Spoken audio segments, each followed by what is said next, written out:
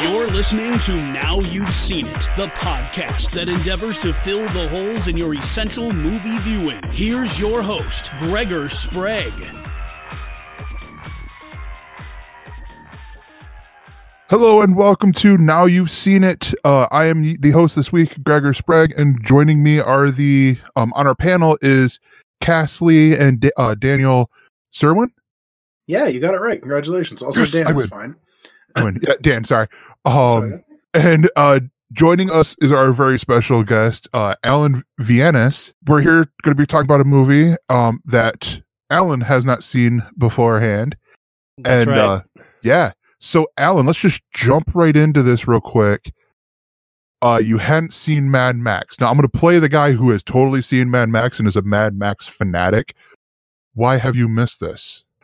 Well, I think for me, it just boils down to Mad Max is so confusing in America. Like, you have The Road Warrior, which is also called Mad Max 2.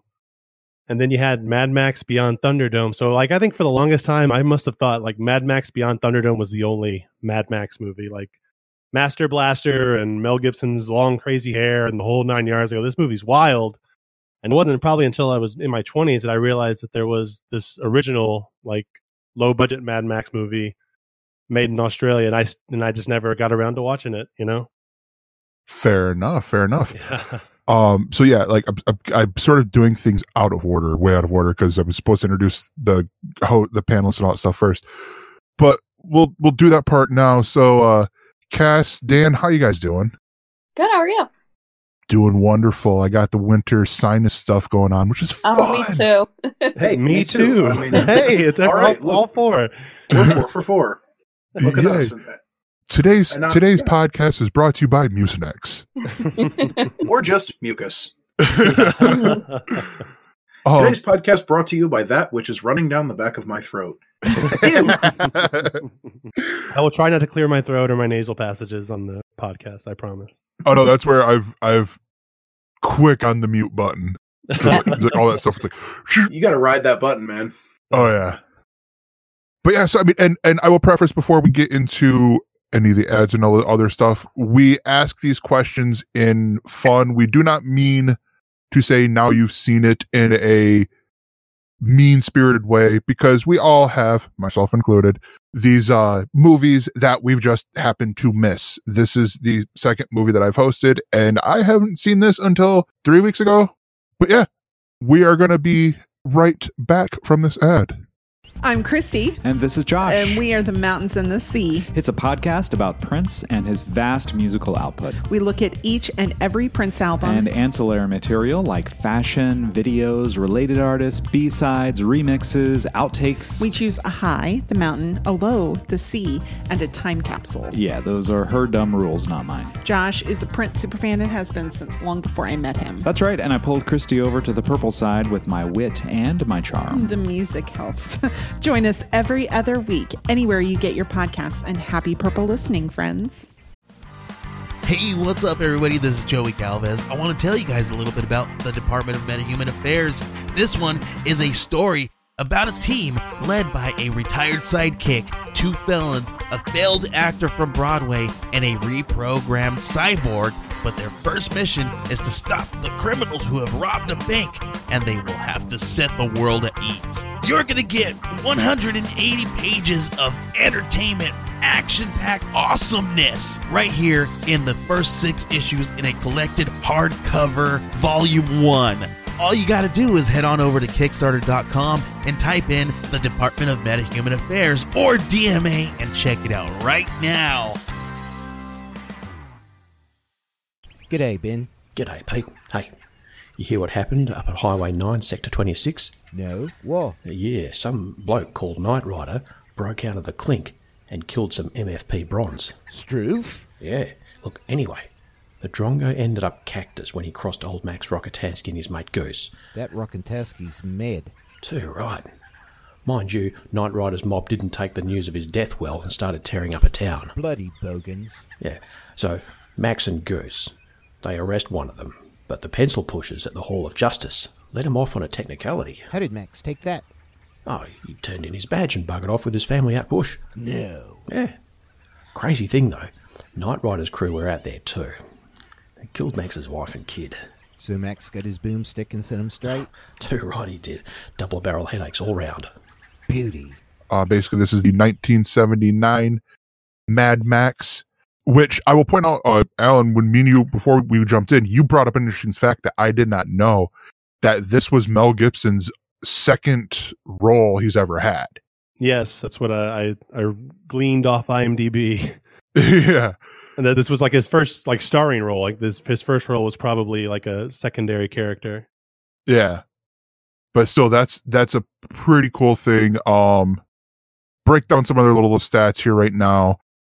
And I'm going to apologize for the non-converted stuff, but it only had a budget of around 350,000 to 400,000 Australian dollars. But it made in a worldwide box office $100 million US. So it made all of its money and then some.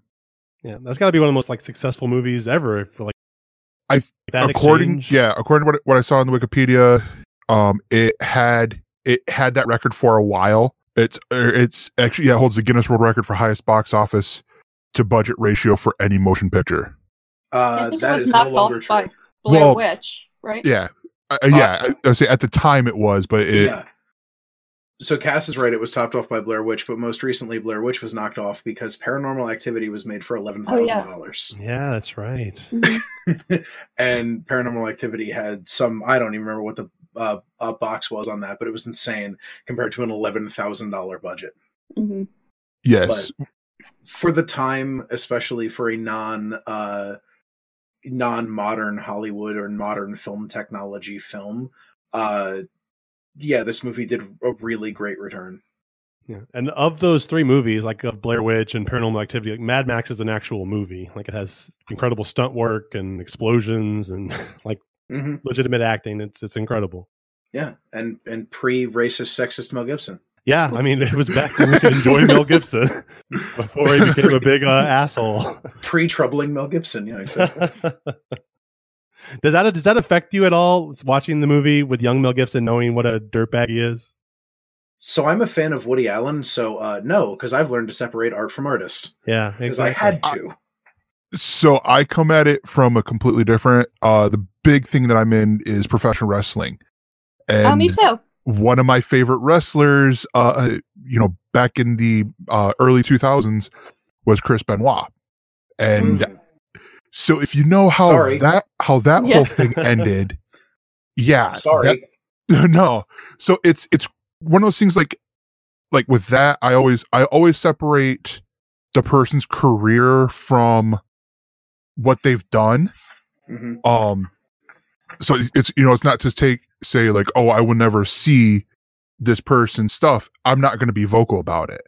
With the comments that Mel Gibson's made, unless he's truly apologized and whatnot and said, that's in the past, then it's like, if I see him in something and it doesn't, and he's a starring role, I might be like, all right, that might be a watch it some other way type movie. Yeah, and I feel like Mad Max isn't just Mel Gibson. Like it's a sum of many parts. Like it's George Miller to the director and everything else. And Mel Gibson's just a bit of the thing. Like the fact that Mad Max Fury Road, which I saw when it was in theaters, I loved. And then that one, the Max character is being played by Tom Hardy, and it's just like I feel I would rather the series keep going on like that, which is different people filling in. Yeah, the James Bond way. Yeah, absolutely. I know they were talking about doing like a Charlize Theron like separate movie about her character, which would be awesome. I would love to see that. Yeah, that's. I mean, it's one of those, because I'm going to tie it to the other one. I'm also a big Edgar Wright fan, and I love Baby Driver. And that came out just before, right before all of God, I can't think of his name. Kevin Spacey. Yeah, Kevin Spacey's stuff that he had done in the past, and it's like, but the movie's good. is how I justified owning it and all this stuff. It's like, he dirtbag, has issues that he has to work on. Yeah, this is good. The soundtrack is awesome. Baby Driver as a whole is awesome. It doesn't matter if Kevin Spacey's in it or not. Yes. And the thing about like cinema, especially too, is like one person does not make a film. One person is not the reason we love a film. Usually, I mean, sometimes one character performance can really break it, but like Mel Gibson is not the only reason I like the original 3 Mad Max movies. You know, like it's much more than that. You know, it's every performer, it's George Miller, it's the whole thing. And so his performance, I can sit and look and go, okay, as an ensemble, this is much more than just this one really troubling guy whose father's a Holocaust denier. Yeah. Yeah. I don't think Max is even my favorite character in the original Mad Max. I'm more of I'm a George Goose man, my Jim Goose. Goose. Jim Goose. I'm a Toe Cutter fan, but you know, I always like a good bad guy, and boy, is he a good bad guy. Oh yeah. Yeah. So let's sort of go around a little bit, and what were your opinions on Mad Max? You know, separate the whole Mel Gibson thing, that little rabbit trail that we went down, but I mean, you know, just in general, how was Cass, we'll start with you. I mean, I liked it. It's not great. It's a good exploitation movie, I'll say that. It's a good revenge story.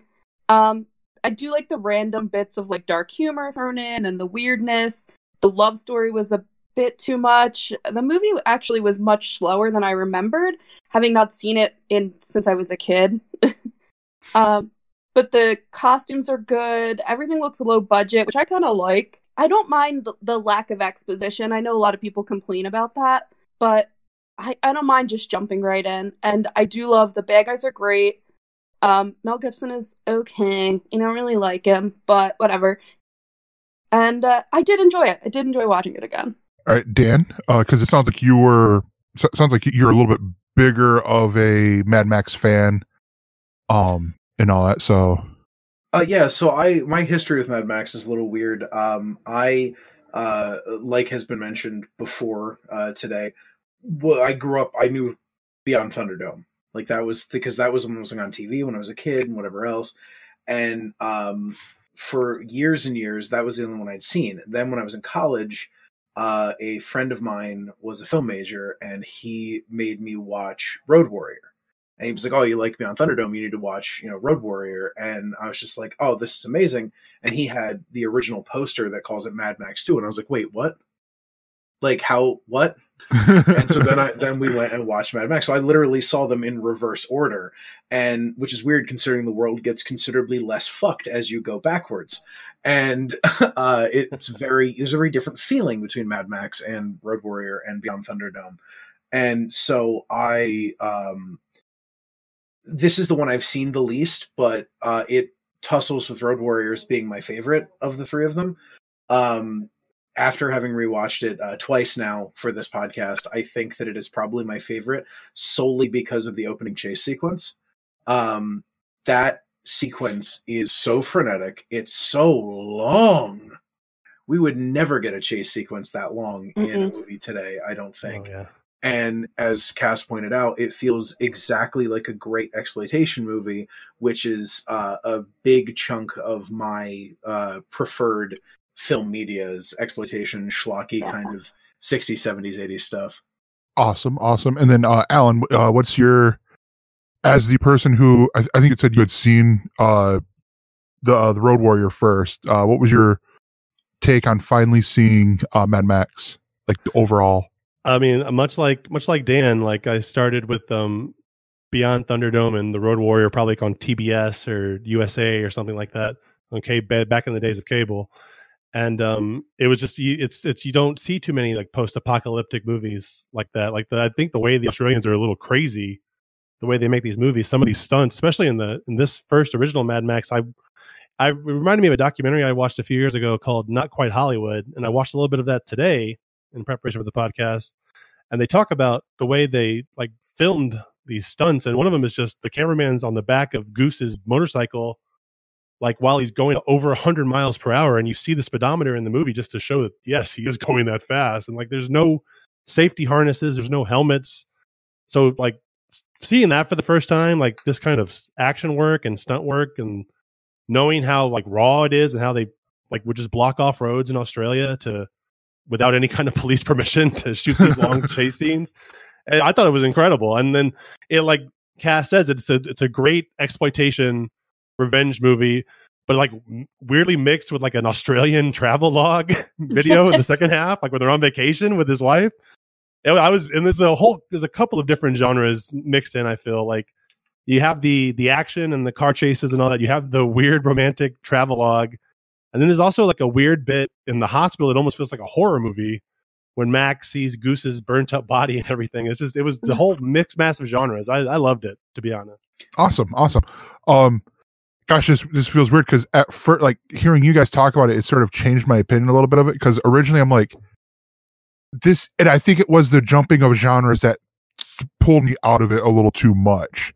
Because there's, again, being a professional wrestling fan, I don't like the shaky cam, BS that happens with in wrestling, especially on WWE, where it's like, oh, we're trying to follow the action, and the camera guy's doing it too, and it's like, zoom out. Just zoom out, let us see a little bit more. And in here in that chase scene, it seemed like there were a lot of shots that were under 2 seconds. And I'm like, wait, who am I following here? And again, not having the exposition, only having, I think it was on Showtime, the little blurb that they put on the app that said, in a dystopian Australia. And I'm like, this looks like it could just be Australia in the 70s. Yeah, it looks perfect. Everyone's in normal 70s clothes. Yeah. It's like, if this is post-apocalyptic, and Cass, I'm going to steal one of your questions here that you had. In the opening where it states that Mad Max is only a few years from now. I'm like, but it does, if it was, going from, it was filmed in, 78, released in 79, sort of deal. Like, okay, so it put it in mid 80s. So basically what I'm hearing is Australia is just going to be fine with the exception of the crazy people. Yeah, there's that whole little town that just the stores are still open. Everyone's just drinking. Oh no, here comes that Australian murderous biker gang again. Again. They're going to drag one of us off. Oh, great. That's what I mean. It's such a weird, it feels like the people making the movie just took whatever parts. I go, okay, we have this little town in Australia. We can shoot here. We'll just do it. And we'll roll the motorcycle gang through. That's low budget filmmaking though. A lot of the time. You have to film what you have even more than what you want, or you have to make what you have be what you want. And I think, George Miller deserves a lot of credit for being able to pull that off. I mean, this was also his first feature film. Like, he'd done 2 shorts before this, and this was his first feature film. So like, that's an accomplishment to take something that, again, it's disjointed. Again, it has pacing problems. Again, there's a point at which the entire tone of the movie changes when they go out into the, the camping adventure, basically.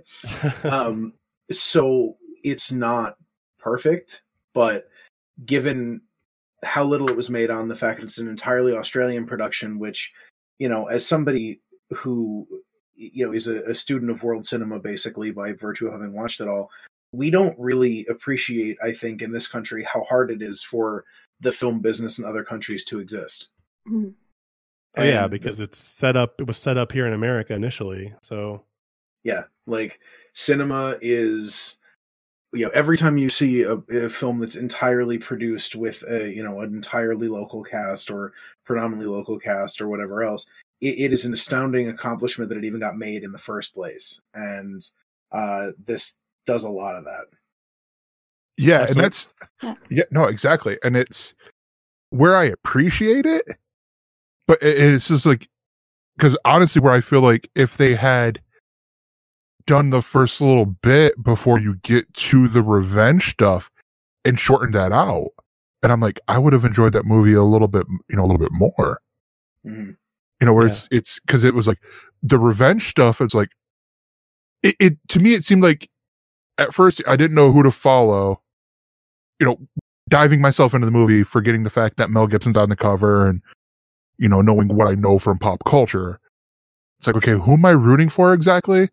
And then, you see Goose. I think it was Goose on the motorcycle ride. I'm like, wait, you can ride with your leg up on the gas tank. That doesn't seem right.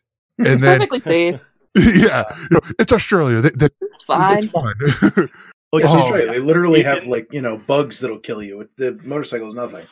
I just realized because in the documentary I watched, they talked about how one of the main stuntmen is just this crazy Australian guy who would just fling himself off cliffs and stuff with no regard for his well-being. But he had broken his leg before the filming was about to start, so he was doing all those car stunts with a cast on. Oof. And that's probably why Goose is wearing a cast in the movie. Yeah. We need to hide this somehow. Yeah, Goose, your leg is broken now for the first 15 minutes. It also reminds me of that was it on Netflix, the movies that made us, the one talking about Home Alone, where they had stunt people who did all those stunts that the thieves had to go through, and the one thief who was the stunt double for Joe Pesci would throw himself off the stairs, and everyone's just quiet, and they're like, and then I think it was Chris Columbus, the director, he'd be like, and cut, are you okay? I'm fine, let's do it again.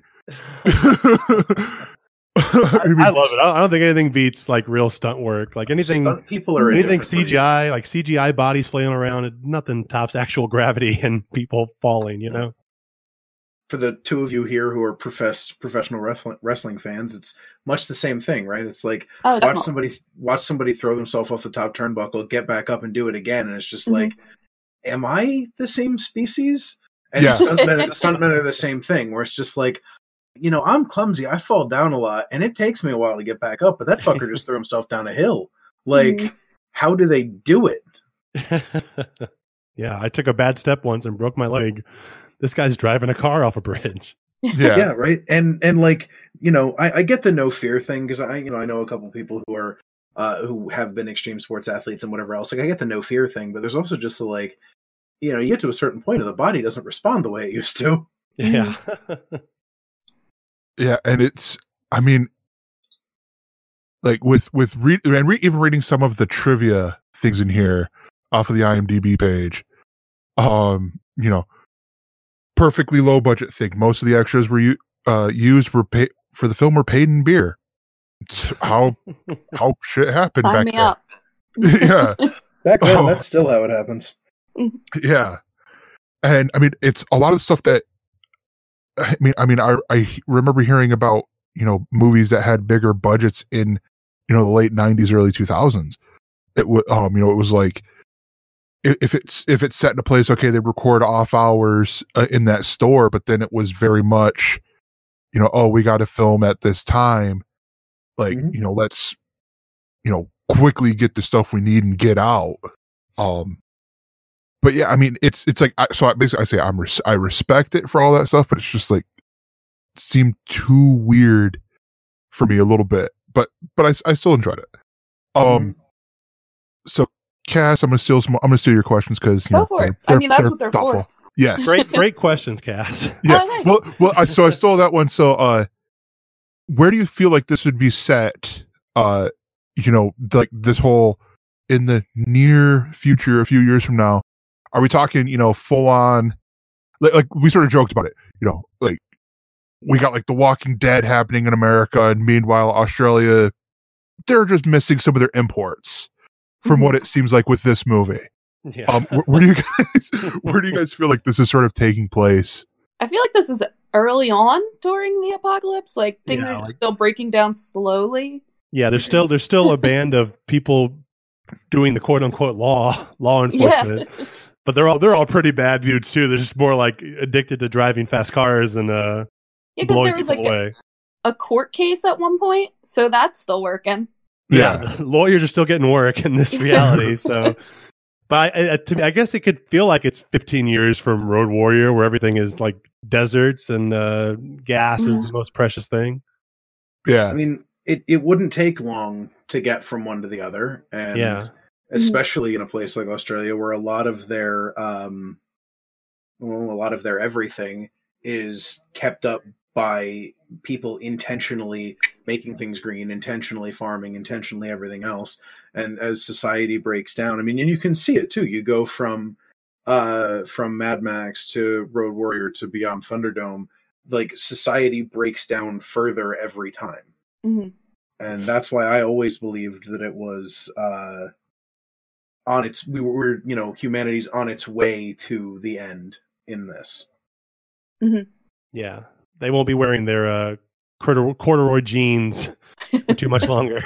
Mm-hmm. They'll be in dirty smocks and sand boots. I don't know. It sort of reminds me a little bit of the original Star Wars trilogy, and then going to the prequels, where the prequels, you look at them and they had, now granted there is the technology difference, but even in the story, they had, when you go to Coruscant, they had all these ships and stuff like that. Then you get into the, A New Hope, and there's, maybe 10 ships that you see on screen at a time. Yeah. And, it's all very more almost like they've gone through a big thing, or there's an empire that's sort of taken over and, said, we don't need these. We need ships. Build us TIE fighters, build us guns that our people can't fire a thing at, and stuff like that. So I see the parallels with it. Like, it's sort of like we're just at the end of the good times, entering into the bad, especially for one guy in particular, when his family is tragically murdered, because all good movies need that motivation. Well, my favorite part of their vacation is that you don't really see the son for a lot of points. I kept forgetting he was even with them. In the beach. It's like Carl from The Walking Dead season 2. Like, where's Carl? Oh, that's right. They have a son. Oh, it's convenient for him to be a part of the plot now again. Okay. Yeah. And he just got run over. And then there's I did like that they chose discretion with, like, you don't see a motorcycle hitting a little boy doll or something like that. You just see his shoe kind of flop in the street. I thought that was that was great. Well, and like that, because we could have went, and we, I mean George Miller, could have went more realistic with it, because two of the bits of trivia I'm seeing here are he raised the money by working as an ER doctor, while he was doing this, and then the auto crash scene he made realistic because of, as realistic as he could, because he knows, how the human body works and doesn't work. So it's like we could have gotten horrific kid doll and thing. Yeah, probably would have got a lot higher rating than R here in America. It's also a movie where people's eyes pop out of their heads when they're about to be hit by things. So I like the mix of silly and like realistic gore in the movie. Oh yeah, yeah. I mean, it's so when Mad Max is, or when Max is leaving the Force, I don't think he becomes bad until his kids get hit, or his kid gets hit. So also, I'll just call him Mad. Before, and he tells the captain that he wants to leave before he turns into quote unquote one of them.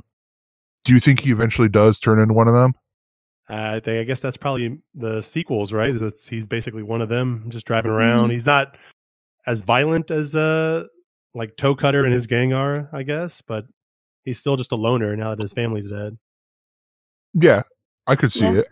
Definitely the last kill when he handcuffs the guy to the truck and gives him the saw. Definitely feels like he's one of them. Yeah. What many people don't know is that's the prequel for the movie Saw. Yeah. Well, that's the inspiration for that scene. Yeah, I saw that. Too. Yeah, they've said in interviews that was the inspiration for that scene, which is great. I mean, talk about giving somebody the ultimate like no-win situation, right? Yeah. But as far as Max, like I think it goes a long way to show that sometimes people really are the product of their circumstance.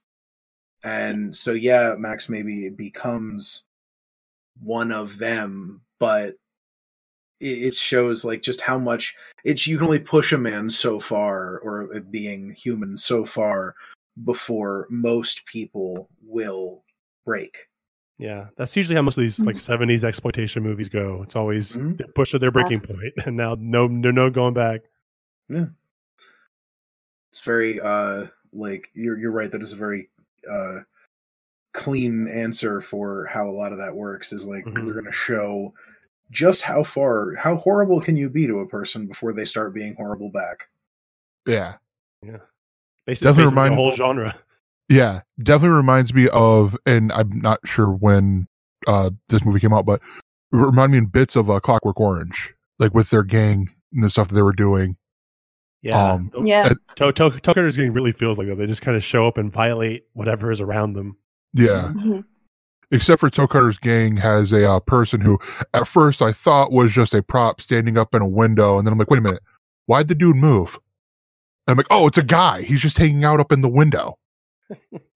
I seriously so thought that. I'm like, wait a minute. Okay, cool. There's a person there hanging in a crucifix. You know, it's like previous victim or something. And I'm like, wait, why is he doing the Running Man? Man, it's Australia. It doesn't have to make any sense. Yeah, there's a lot of colorful characters in Toe Cutter's gang. Yes. I mean, and look at like some of their names too, like Toe Cutter himself. Like it's just like, and I get like gang nicknames and whatever. I mean, Christ's sakes, you see it on the news every now and again when they arrest gang members and they put their street names on, and it's just like, I see that's what you're doing. I see your name is Knight Rider. Okay. Yeah. Well, like Toe Cutter really gets me, and it's just like that's a like again. And I know I referenced earlier, but to go back to the opening chase sequence when the dude screams, "Do you see me now, Toe Cutter?" It just feels so like that sentence has never been uttered before in history.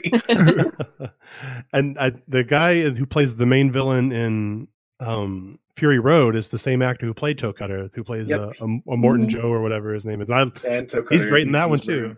He plays a great villain. Yeah, his face is just a very visual face.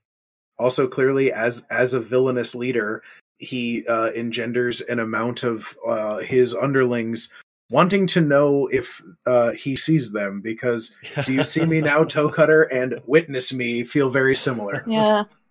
I love Witness Me. Being recognized by your villainous boss. Yeah. I mean, you got to move up the ranks. Yeah. Either that or all of these. Yeah. Either that or all of these bad people just have really horrible need for validation. Yeah. They all have a Toe Cutter complex. They just gotta. They weren't loved enough as children. Yeah. Yeah. So I was reading while we were talking. I was reading some of the other stuff in the trivia section. And I got to the point where there's like scenes cut from the film. Some of them have very good reasons, like Jesse shaving Max after the Knight Rider chase. Okay. I mean, understandable. The weirdest scene to me in the whole movie is like they cut to Max's house for the first time, and then you're hearing the saxophone and the soundtrack. Oh, God. It goes in the house and she's playing saxophone for him. I go, what in the world? You Not expecting that at all. That. Yeah. I was on board at that point. Like, okay, whatever else you got for me, Mad Max, I'm here for it. But then another one, The Interceptor cost over 3 times Mel Gibson's salary for the movie. Oh, wow. Yeah. Cost $35,000, I'm assuming Australian, to build. Does he drive the Interceptor in the other 2 movies as well as his main car the whole time? He drives. It's not the same car, but he drives like in universe. It's his Interceptor. But, okay, but it's meant to be the same style of car the whole time. Mm-hmm. Okay. Yeah. Oh, the police Interceptor. Yeah. But I mean, I'm more intrigued now on the stuff to make this movie, because it's, again, I have the soft spot for the really low budget movies, and and it, like that, how creative it was that people had to be to make their vision. But yeah, I mean, it's The last question that Cass had here, because she brilliantly thought of questions where I'm sitting there going, "What the fuck am I watching?" Quickly before we move on into that, I do have to apologize. It was in fact the same Pursuit special in Road Warrior. Oh, really? Yes. It is. They reacquired it, the one that they had used for Mad Max for Road Warrior. So yes, I am sorry about that. It was, but then it was sold to a wrecking yard afterward. Man, it was rescued from there and is now in a car museum in Miami. Oh, that's good. Oh. It didn't end up like the old Jaws shark, just like rotting in a junkyard somewhere. Yeah, no, it is in the Deezer Car Museum in North Miami, Florida. Okay. Oh wait, hang on. It's being moved to Orlando. The entire thing, lock, stock, and barrel, the museum, and will be known as the Orlando Auto Museum. Reopened. Huh. Nice. Wow. They have Grease Lightning from Grease, the DeLorean from Back to the Future, the original Batmobile, and the Pursuit Special. Wait, when you say the original Batmobile, do you mean the 66 Batmobile? I'm assuming it says it literally, the Wikipedia article for it says an original Batmobile. So I'm assuming That could mean anything nowadays. But yes, I would say Jeff Dunham has a Batmobile, like an original film used Batmobile. Mm-hmm. So it could be either. I'm curious to know which one. I would have to imagine it'd be because I think the 66 one's in LA. Mm-hmm. Yeah, one I'm of them. picturing the still. Burton Batmobile. But most importantly, for their purposes, they have the original Pursuit Special. Nice. That's awesome. Nice. I jumped to the top of the list of car museums. I will someday. If I ever end up in Orlando again, I'm gonna hit up the Deezer collection. Oh yeah, the DeLorean just cause I love a Back to the Future DeLorean. All right, so the third question here is, in the first movie, and I'm only able to base this off the first movie. So, we get the MFP, the Mega Force Police or whatever. They at first you don't know who they're exactly reporting to. How far away are we from them just being another gang? Yeah. Yeah. I mean, I'm gonna get a little topical here. How far away are we from police forces in the United States just being gangs now? Yeah, they're pretty well armed. Mm-hmm. Yeah, kind of my point. And they don't answer to a lot of people. So it was this really just a prophetic, or was it a review of what George Miller thought about law enforcement? You know? Yeah. It's something I've thought about a lot in relation to this movie specifically is like, is this just George Miller saying like, hey, law enforcement are really just, goons with a badge? Yeah. Mm-hmm. Every day I watch the news, I go, I hope Mad Max isn't becoming reality. Closer and closer to it. I mean, yeah. Look, of all the George Miller films, I think I'd rather this than, Babe. That's true.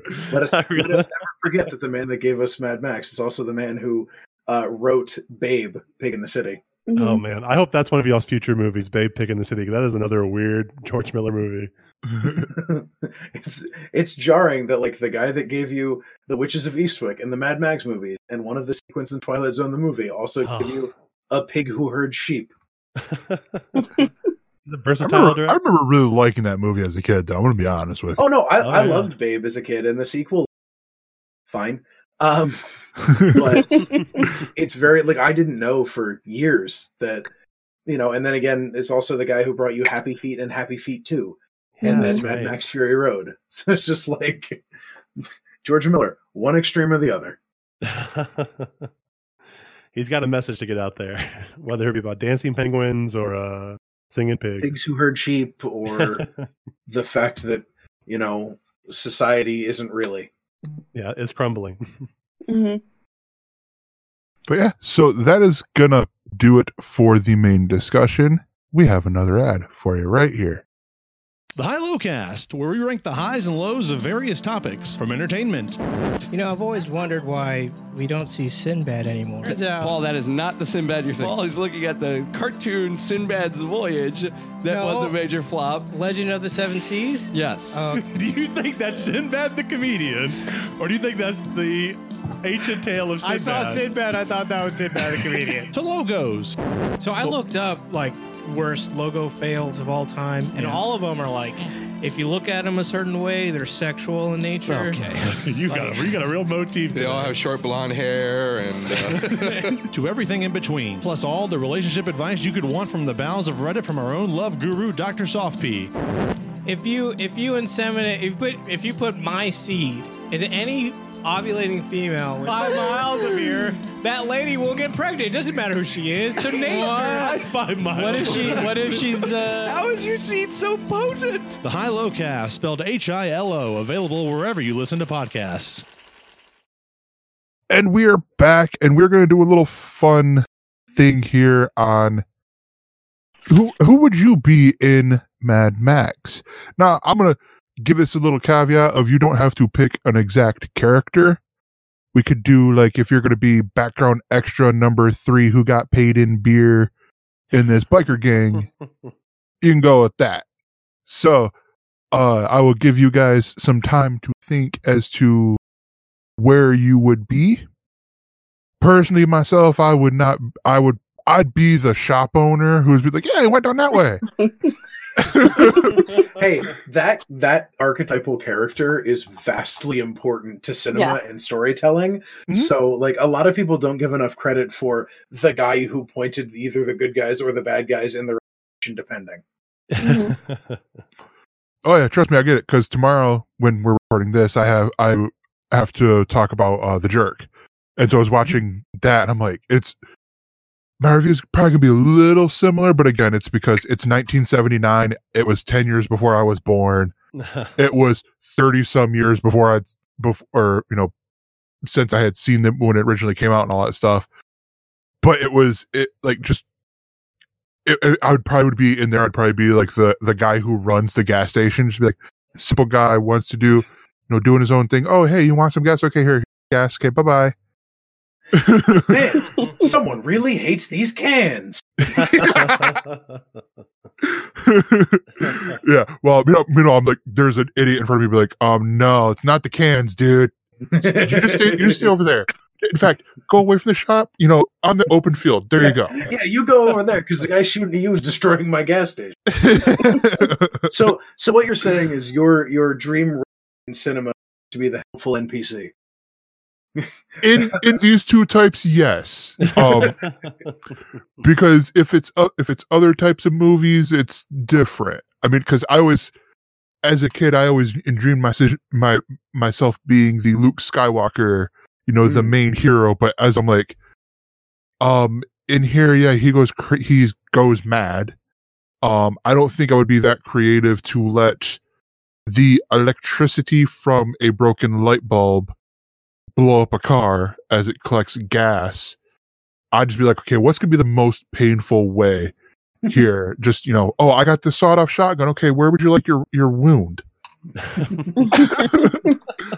Oh, that's a lot of thought. I feel like I haven't put enough thought into it, but toe cutter, 100%. Nice. Not even close. Let me be the bad guy in charge. I'm soft and way too nice in real life, so let me be the bad guy in charge of stuff. I went with Bubba Zanetti, who is a member of Toe Cutter's gang, because he's cold, calculating, a little quiet, and bleach blonde psycho. So I was going to ask if he was the one who had his hand ripped off, but maybe not. So hold on real quick. So, Cass, what I'm hearing is typecasting. Yeah.